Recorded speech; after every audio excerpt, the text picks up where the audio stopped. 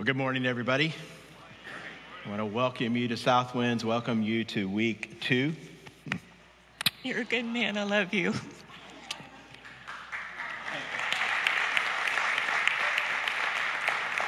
And now I may not be able to preach for a while. Well, it is good to be here today, and it is a special day for me, I think, just remembering 19 years ago, this was the day that I officially started work and had a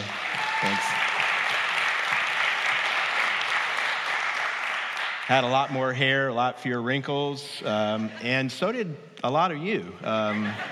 Looking around, I remember. But it's been good, and looking forward to year 20 that's ahead of us this year. What's God going to do in this year? And you know what we're talking about in this series is really about that. Why are we here? You know, what has God put us in this place for? And there are a number of ways I think you could talk about that, but you would have to, if you're true to the scriptures, one of those ways has to be talking about the gospel. That's at the heart. That's at the core of everything we do, and that's what we're talking about. We started last week.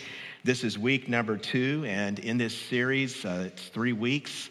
We're getting clear on what the gospel is. We're talking about how we can share the gospel with the people who need to hear it, and we're also going to be seeking to grow in our understanding of exactly how it is that we live out the gospel, that we live as gospel-centered people. Today, it's about sharing it. It's about sharing it, and if you were here last week, you'll remember that we talked about understanding the gospel, that the gospel is the good news. We talked about how the gospel is the proclamation that God has reconciled us to himself through the death of his son, Jesus Christ, on the cross where he died as a substitute for our sins. And we talked about how when we repent of our sins and believe in Jesus, we receive the gift of God's righteousness and eternal life. And that means the gospel is good news, not just good advice. It's not good advice about how we're to live. The gospel is not about how we're, the things we are to do. It's about what God has already done for us in Jesus Christ. And we saw last week that means that the gospel is not just about forgiveness of our sins, but it is about us receiving the righteousness of Christ. And that means we have a new standing with God. And that means when God looks at you, that's every day, even when you're walking with him and even when you're not walking with him, every day he sees you as he sees his son. He sees the righteousness of Christ in you.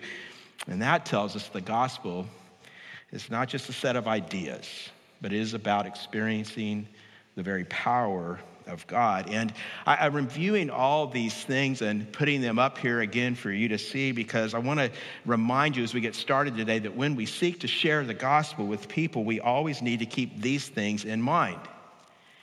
The gospel is the good news, and it changed everything, right? For you, for me. And we want to tell other people about the goodness of God, like we just sang. We want to tell them what God did for us. That's what we want to share with them. And the way we're going to do that today is we're going to look at a story from Jesus' life, and it's about thirst. And it's about the only water that satisfies our thirsts.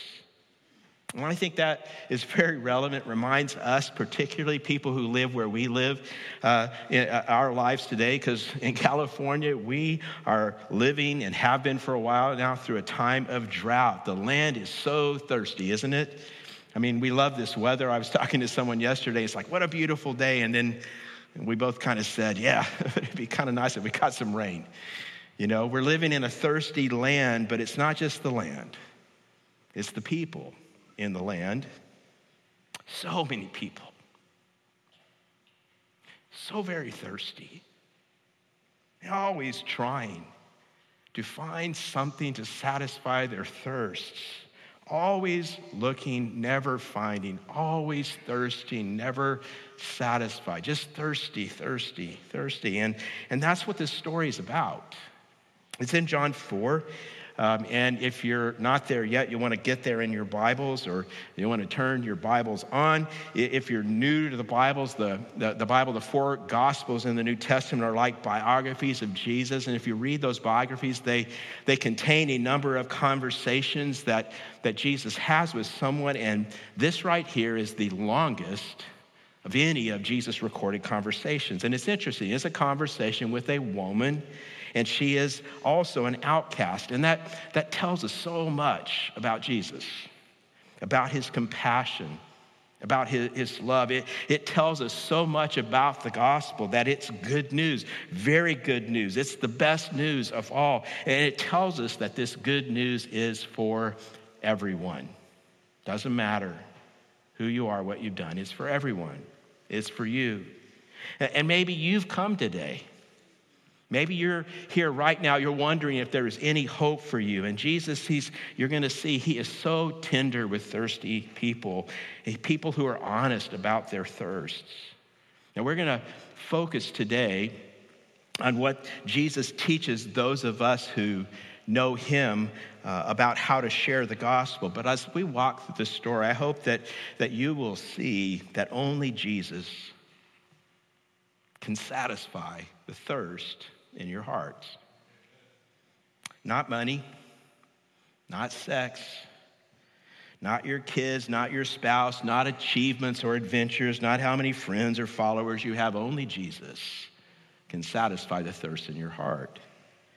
And so if you are here today maybe and you're looking to anyone or anything else but Jesus, I just want to tell you up front, I want you to hear me so clearly, you're always going to be thirsty. You're never going to be satisfied. This story calls every one of us, whether you're someone who's just beginning to ask some questions about Jesus, you're not sure what you believe, or whether you've been following Jesus for a long, long time, this story is calling all of us to find our satisfaction in Jesus. See, we see in this story a reminder that if we are Christ followers, then Jesus has given us a job, and it's a mission that he's given us, and we often call it the Great Commission, and I want to remind us of that. We find this in Matthew 28, the very end of Matthew's Gospel. This is what Jesus said to us. He said, "Go therefore and make disciples of all nations, baptizing them in the name of the Father and of the Son and of the Holy Spirit, teaching them to observe all that I have commanded you. And behold, I am with you always to the end of the age." Now, before we get into John 4, I think sometimes we hear those words and we start feeling guilty. Anybody feeling a little guilty right now? You heard the Great Commission. We feel like we're not doing what we should, and we feel intimidated by the task. Sometimes we're not sure we want to do the task because it sounds like we're being asked to share a sales pitch, and like we're not salespeople. Those little brochures that people tell us we have to use sometimes to tell people about Jesus, they seem strange to us. And have you ever noticed talking about Jesus with someone who doesn't know Jesus is almost always awkward? And so a lot of us just kind of give up and we don't share. Sometimes we use our discomfort or our uncertainty or maybe even a lack of some knowledge as an excuse not to do anything at all. And so I hope that this story in John 4 will reframe for you what it means to share the good news. Because we see Jesus, and as we watch him, we can learn from his example. And if we will do that, then we can share good news with respect and with gentleness, and we can actually do it in a way that makes sense to the people who hear. So let's walk through this story, and as we do, we're going to see 4 things that Jesus practiced that we can build into our lives. And I just guarantee you ahead of time, okay, this is like one of these guaranteed sermons. I'm just telling you, okay, it's a guarantee. If you listen, so if what I say doesn't happen, then it's your fault because you didn't listen. But I guarantee you, if your ears and if your eyes are open, you're going to have a chance this week to practice what we're talking about. Are you ready? If you're alert, if you're watching, And if you ask him, Jesus will give you a chance to share your faith. And so we're going to ask, how can we share our faith like Jesus? And here's the first of the four things. You can write this down. We need to get close to people far from God. So just kind of starts like this. If you're not around anybody, you're not going to be able to tell anybody. So if you want to share your faith, you need to get close to people. Maybe that means you need to walk across the street. Maybe that means you need to walk across your office to another cubicle. Maybe that means you need to grill outside and invite some neighbors over. Maybe that means you have to get out of a Christian ivory tower. Maybe you're one of those people and you got all these meetings with other believers scheduled this week and you're going to go to all of them and you're not going to have any time for anybody who doesn't know Jesus. You got to get close to people far from God. Look how Jesus does this. We're going to start in verse 3, and it says this, that Jesus left Judea, and this is down in the south of this region is where Jerusalem is, and he went back once more to Galilee, which is up toward the north. And then John says, now he had to go through Samaria. And it says, Jesus had. You might want to circle or underline that word, had to go through Samaria. If you read it too fast, you might miss it. It may not seem to say anything, but John is signaling to us something very important because in that first century, no religious Jew ever had to go through Samaria. And here's why. There's a backstory. About 500 years before this, the Assyrians had conquered Israel. In that conquering and destruction, they had deported most of the Israelites to Assyria and other regions, and then they had left some people behind, just a few people. Those who were left behind, they intermarried with the pagan peoples that the conquering Assyrians had mixed into their land, and that was part of how they survived all the desolation. And then years later, the Israelites returned home.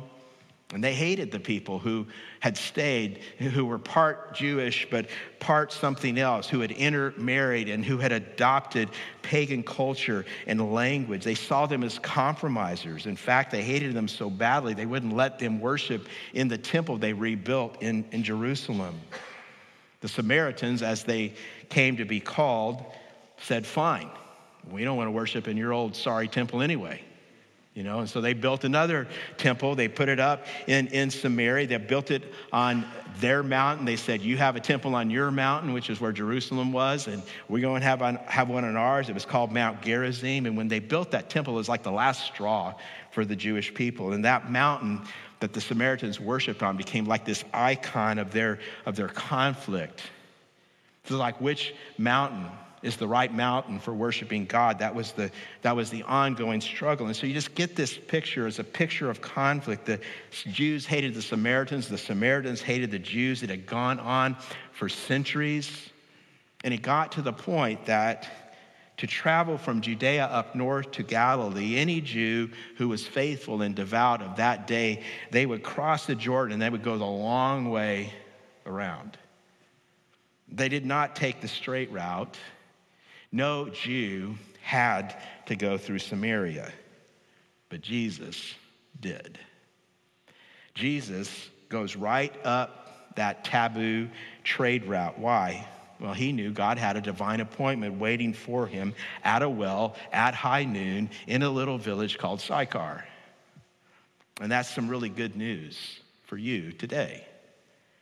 See, maybe you're here today and you're feeling like, I'm a long way from God. In fact, the good religious people that I know, they avoid me. If you will hear and listen, you will see this story teaches us that you may be off everyone else's beaten path, but you're on Jesus's. He comes looking for you, and he's looking for you right now. He's seeking you out. And followers of Jesus, he's wanting you to do the same thing that he's doing. I think this story just gets better the farther you read into it. Here's the second thing. It's huge. We see Jesus, secondly, seek common ground. And it's really important that we learn to incorporate all these four insights into our lives because we never know when God will have a divine appointment for you. Just like Jesus had it that well. Now watch how he does it. Verses 5 and 6 say, so he came to a town in Samaria called Sychar, near the plot of ground Jacob had given to his son Joseph.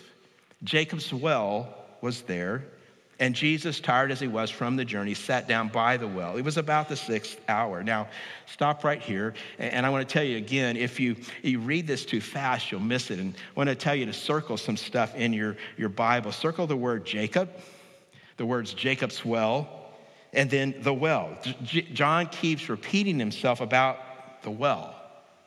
Why? Well, again, the Jews hated the Samaritans. The Samaritans couldn't stand the Jews, but watch. Both the Jews and the Samaritans loved Jacob. And so this is literally common ground, whether you're Jewish or Samaritan. Jesus, a Jew, he goes there to meet a Samaritan. I found this vintage photograph, and it's actually a photograph from about 100 years ago of Jacob's well. This is the actual place where Jesus met this woman. And today it doesn't look like this. Today it's a suburb. It's been covered over, by buildings. This particularly is covered over by a church. But a little over 100 years ago, it still looked like this. And it probably looked a lot like it did in Jesus' day. It's a picture of common ground. What happens next? Verse 7 says, when a Samaritan woman came to draw water, Jesus said to her, "Will you give me a drink?" His disciples had gone into the town to buy food. So this woman has come to the well, and some scholars think that she walked about 5 miles to get to the well. The previous verse said it's the 6th hour. In their terms, that means it's 12 noon. That means it's hot. That means she has walked 5 miles in the heat at high noon.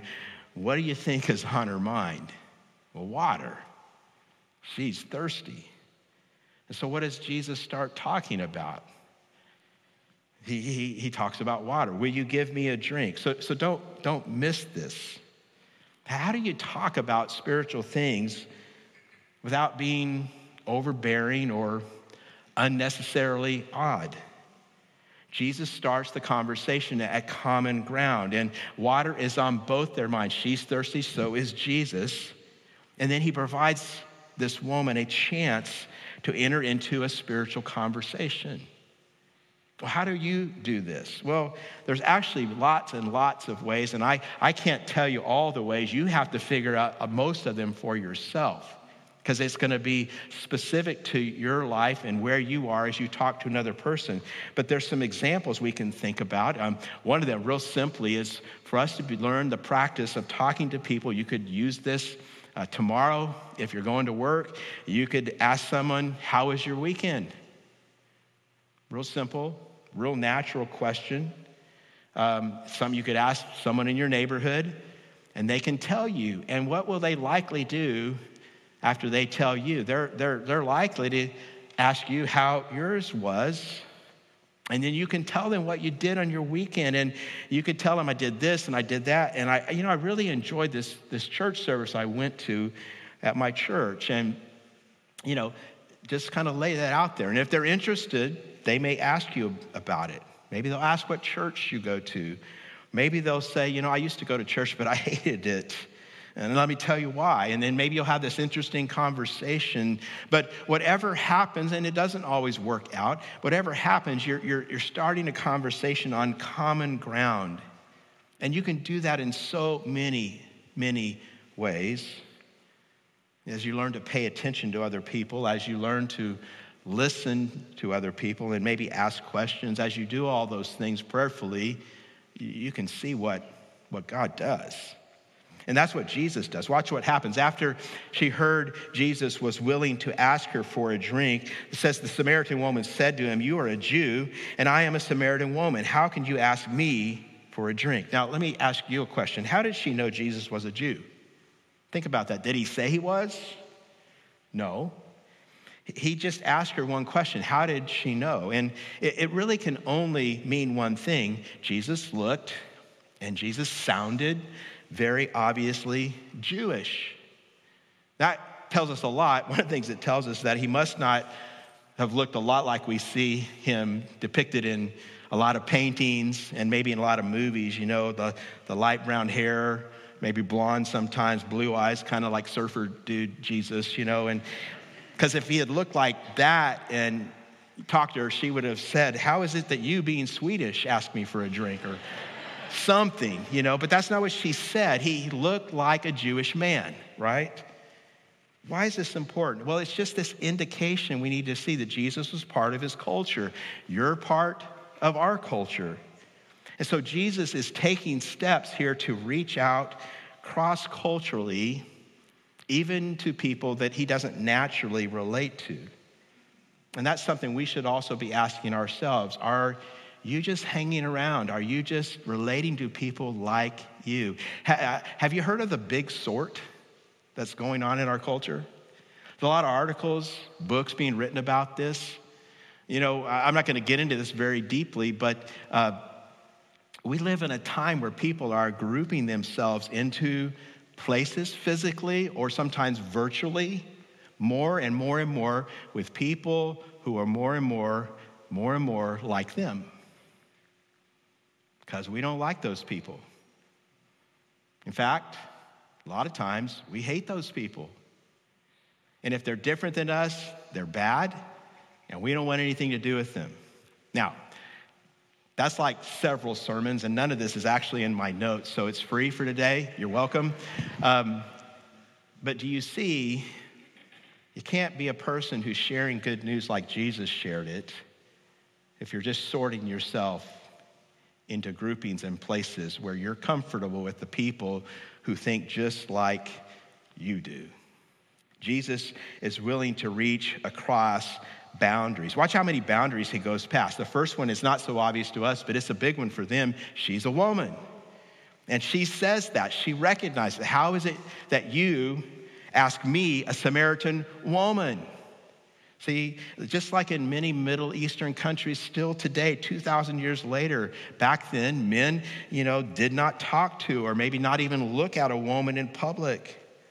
And then scholars tell us that, the decent people, the in crowd, the people who had friends, they didn't go to the well to draw water at noon. It was too hot. They went in the morning. They went in the evening. She is there because she's avoiding people, because probably people attack her and critique her and judge her. In other words, we're seeing another barrier. We might say this woman was not a good girl. See, as we will see, but in spite of that, Jesus was waiting for her, that he deliberately picks her.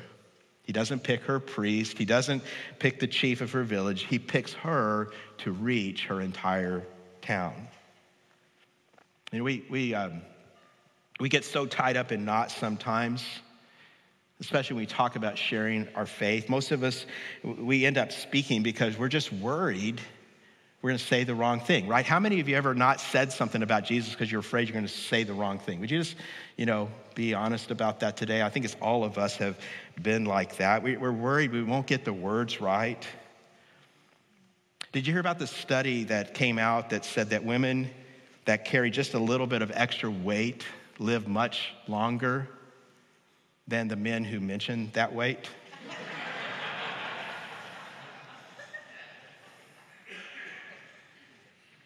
We're afraid, aren't we, to say the wrong thing?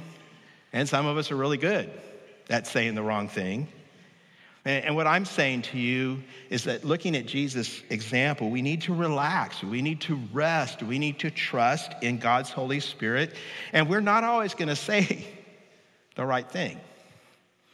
But God is really, really good at working with screw-ups like us. It's his specialty. He uses messed up people to reach messed up people. It's what he does.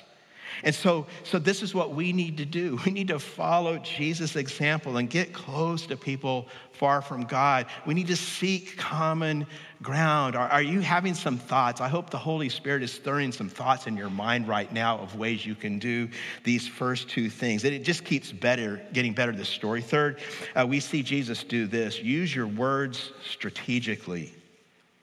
Learn to speak wisely and thoughtfully. And this is for some of you in particular. You know who you are. Don't think you have to just always keep talking. Just practice listening sometimes. And some of you need to hear this. Don't think you need to tell them everything all at once. Everything you've learned about the Bible in the last 50 years, you don't have to tell them all right now. Be strategic. Be intriguing. I want you to notice 3 insights about how Jesus uses his words strategically. The first one is this: just stay simple. You don't need to explain the whole Bible in one conversation.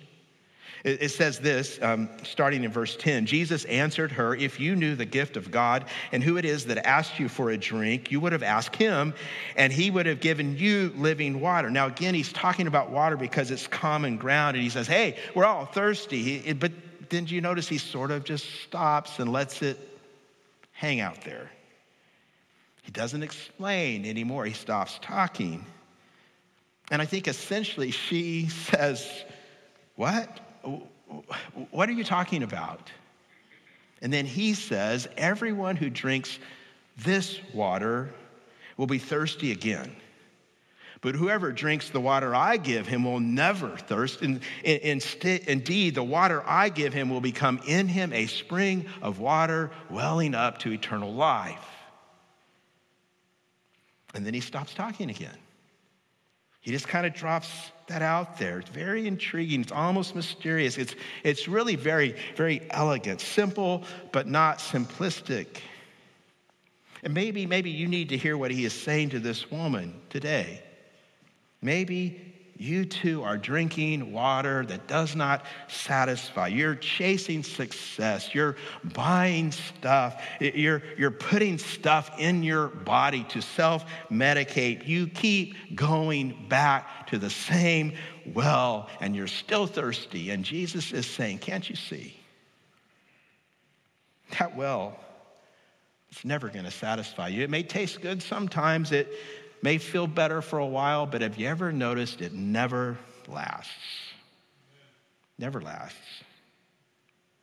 You just keep getting thirsty again because it doesn't work. And Jesus is really saying, he's saying, do I have a drink for you?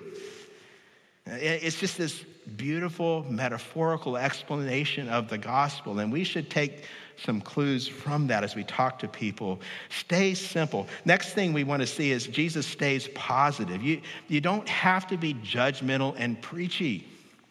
You don't have to always point out to people the things they're doing that are wrong, the things they're doing that are messing up their life. I mean, it's an interesting thing. You stop to think, you'll realize most of the time, don't you think they probably already know? They probably already know. Now watch how Jesus does this. This is beginning in verse 15.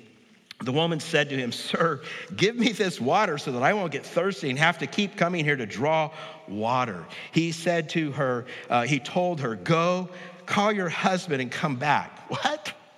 It's like a hard right turn, isn't it? And she's, I think, Jesus, it's like this. "I have no husband," she replied. Jesus said to her, "You are right when you say you have no husband. The fact is, you have had 5 husbands. And the man you now have is not your husband. What you have just said is quite true." And that woman right now is going, "Oh, snap," or whatever they said, first century Samaria.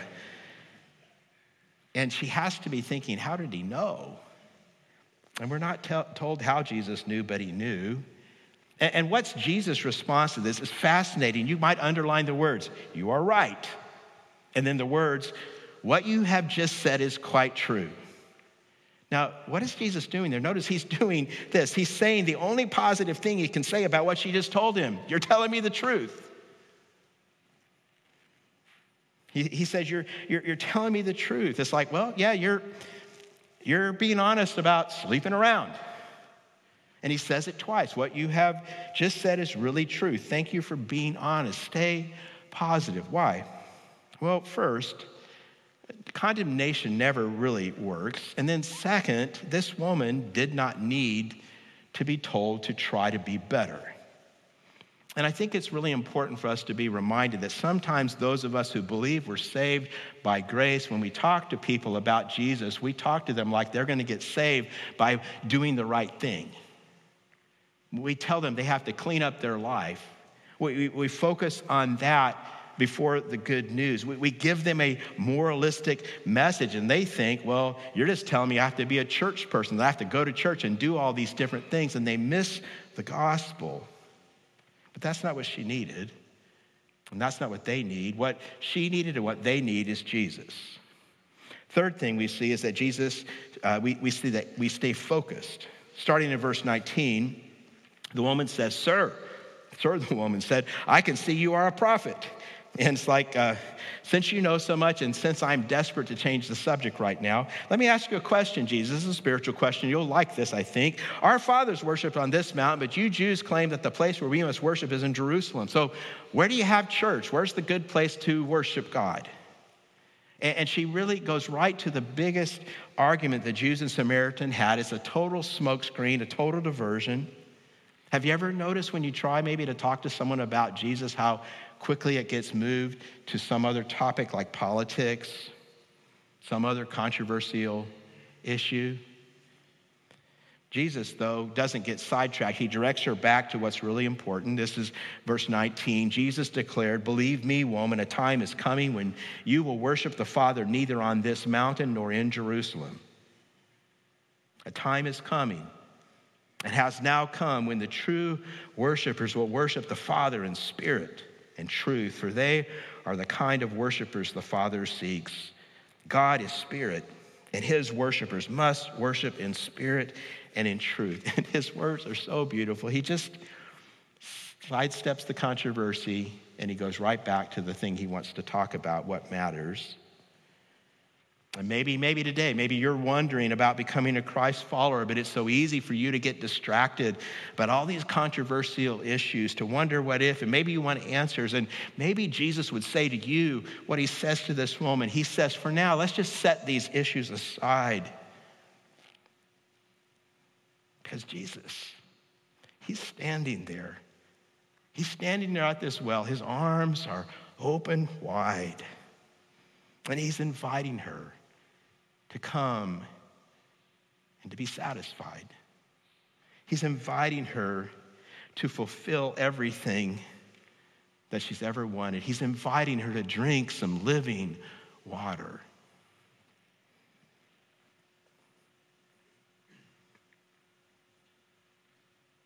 Now I want to pause right here and say a couple things.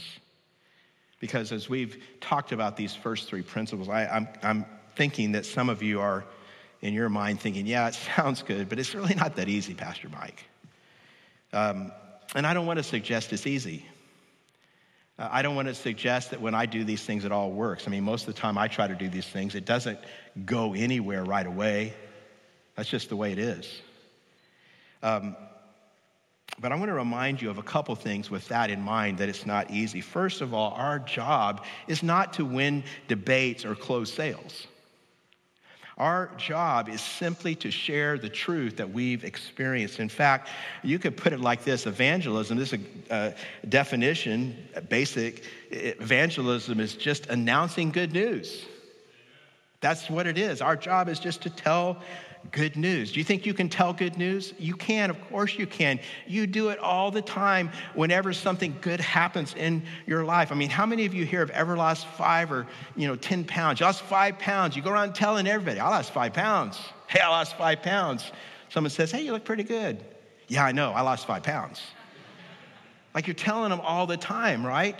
It's just good news. Your boss comes to your cubicle and your boss says to you, hey, I'm giving you a raise. That's good news. Your boss is an evangelist. He's doing evangelism. Some of you are thinking, I'm going to start praying right now that my boss has an evangelistic opportunity this week. It just means we announce good news, and we need to keep our focus on that. Second, we don't need to be intimidated because God's already done the hard work. See, God has called us to be proclaimers. Just tell people good news. And we get confused sometimes. We think that means we have to be Bible scholars. It means we have to be experts in apologetics who know all the philosophical answers to all the questions that people have about religion. We have to be people who can talk real good, super articulate. Maybe you need to remember today that God has done the hard work already. How many of you have heard about the Death Valley super bloom? You ever heard about that? Happens from time to time. Every few years, desert flowers just like explode. They bloom a lot more than normal. And here's what happens when that takes place. There are always, millions and millions, billions of seeds in the ground, but most of the years, because it's the desert, they don't get much rain. And so only a few flowers bloom. Now, last time this happened was 6 years ago around this time, 2016. There was an El Nino, maybe you remember that. And so much rain fell in Death Valley that Death Valley just came alive. One botanist reporting on this said there are so many seeds out there just waiting to sprout and grow. So what happens when the right amount of water comes on the seeds that are already there? I want to show you some pictures. This is what it looks like. I mean, isn't that incredible? That's Death Valley. The seed is already there. That's the hard part. Look at this one. Some of you are here. And you're here and you're not following Jesus. You are far from God. And I want to tell you something about yourself. Inside your soul, you know that you're a creature and there is a creator. You know. You intuitively look at this world like you're looking at these beautiful pictures right now, and you know that someone must have done this. It couldn't have just happened. There's something bigger than time and space and matter that just built all of this. You know it because creation cries out that there's a creator, that we're not alone, that this didn't come from nothing. Inside you, there is this sense of right and wrong, and you know it. When you tell a lie and you hurt someone because of that, when you take something that you know it doesn't belong to you, when you do anything that's against God's 10 rules, you feel bad inside. And I'm telling you, if you never realize it, that is the echo of the Creator echoing in your heart, telling you you are meant for more. Do you understand? God has already planted the seeds inside every human soul, and it's not our job to change people or to argue them into submission. You just need to water the seed with truth and with kindness. And one day, as God works, a super bloom will come. A super bloom will come. It's up to God. Look at your notes so far. Do you want to have more opportunities to share your faith? Well, you need to get close to people far from God. You need to seek common ground with them. You need to learn how to use your words strategically. Here's the final thing we need to see. We need to see people like Jesus sees them. Look at verse 28 and following. It says, then leaving her water jar, it's like she just drops it. And I think John tells us that for a reason. She just drops it. The woman went back to the town and said to the people, come, see a man who told me everything I ever did. In other words, he knows me. He understands me. She said, could this be the Christ? They came out of the town and made their way toward him. If you go down a little farther in verse 39, it says, many of the Samaritans from that town believed in him because of the woman's testimony. He told me everything I ever did. Do you know that this is the first time in the Gospel of John that anyone ever says that they believe Jesus is their Savior? First time. That means this woman who had 5 husbands and was living with another guy, she's the first missionary Jesus ever sent out. Jesus picks her, very unlikely suspect, to do this. We'll get back to that in a minute. Well, about this time, the disciples are returning from town, and they show up on the scene. It's sort of like comic relief. They're bumbling, as they often do in John's gospel. And maybe you remember they have had to walk from this well into town about 5 miles, and then they walked 5 miles back. In verse 31, it says, meanwhile, his disciples urged him, Rabbi, eat something, because they've come back pockets like full of falafels, you know. And Jesus says, oh, okay, food's on your mind. Let's talk food. And he says to them, I don't need your food. I don't need your falafels. He says, I have food to eat that you know nothing about. And the disciples are like, what? Who brought him food? We've been walking 10 miles. Who brought him food? Could someone have brought him food? Verse 33, and Jesus says, verse 34, my food is to do the will of him who sent me and to finish his work. Now watch this. He's refocusing the disciples. He says to them, now while we're on the subject of food, boys, verse 35, I tell you, open your eyes. Look at the fields. They are ripe for harvest. And I can imagine Jesus pointing over their shoulders, and they turn around and they see streams of Samaritan men and women coming out of Sychar told them. And they probably weren't real happy at first, because in their paradigm, this is like a race riot waiting to happen. You know, you've got these Samaritans coming, they hate Jewish people, and then you've got Jewish people standing right there to the disciples.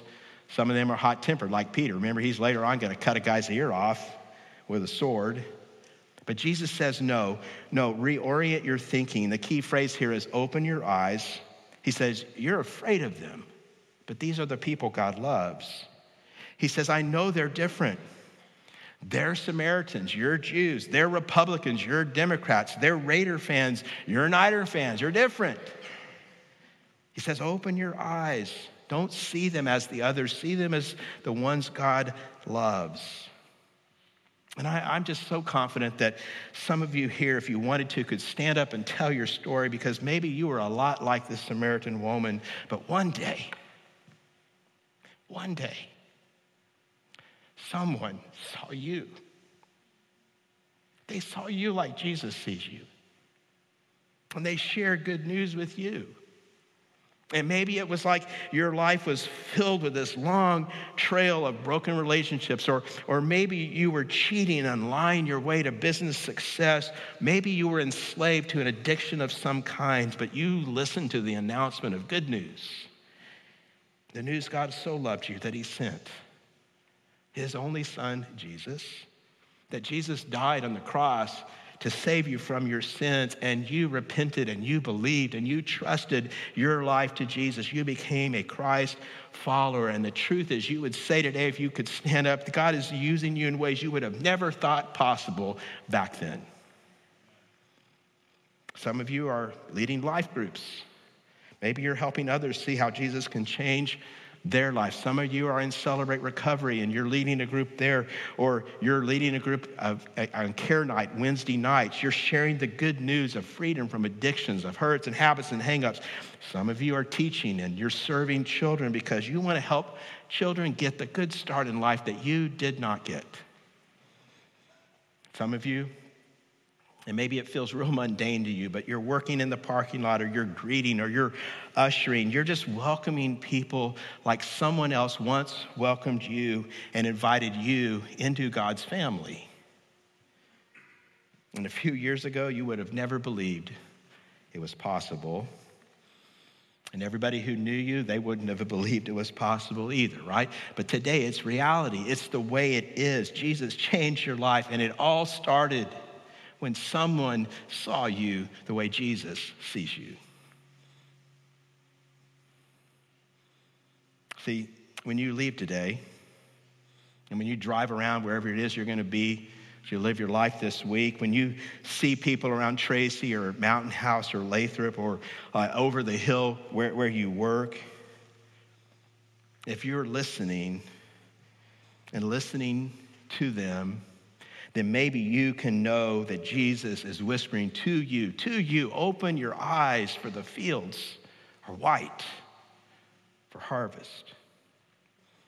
They're ripe. Now, what's the bottom line here? Well, I think if you look at this entire story, the bottom line is this. Since our faith is about a relationship, we should look for ways to share Jesus in relationships. It's not a canned presentation.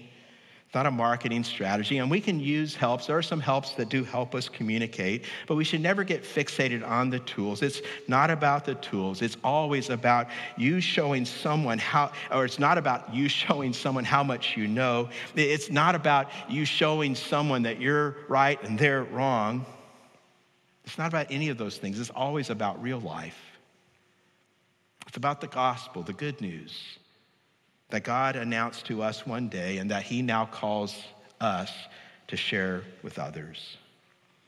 Are you willing to pray right now that God would open our eyes, that we would see the fields around us that are ripe for harvest? Are you willing to do that? That's what I want to challenge you to do, and I'm going to give you a chance to do that right now. Would you bow your head? We're going to pray together.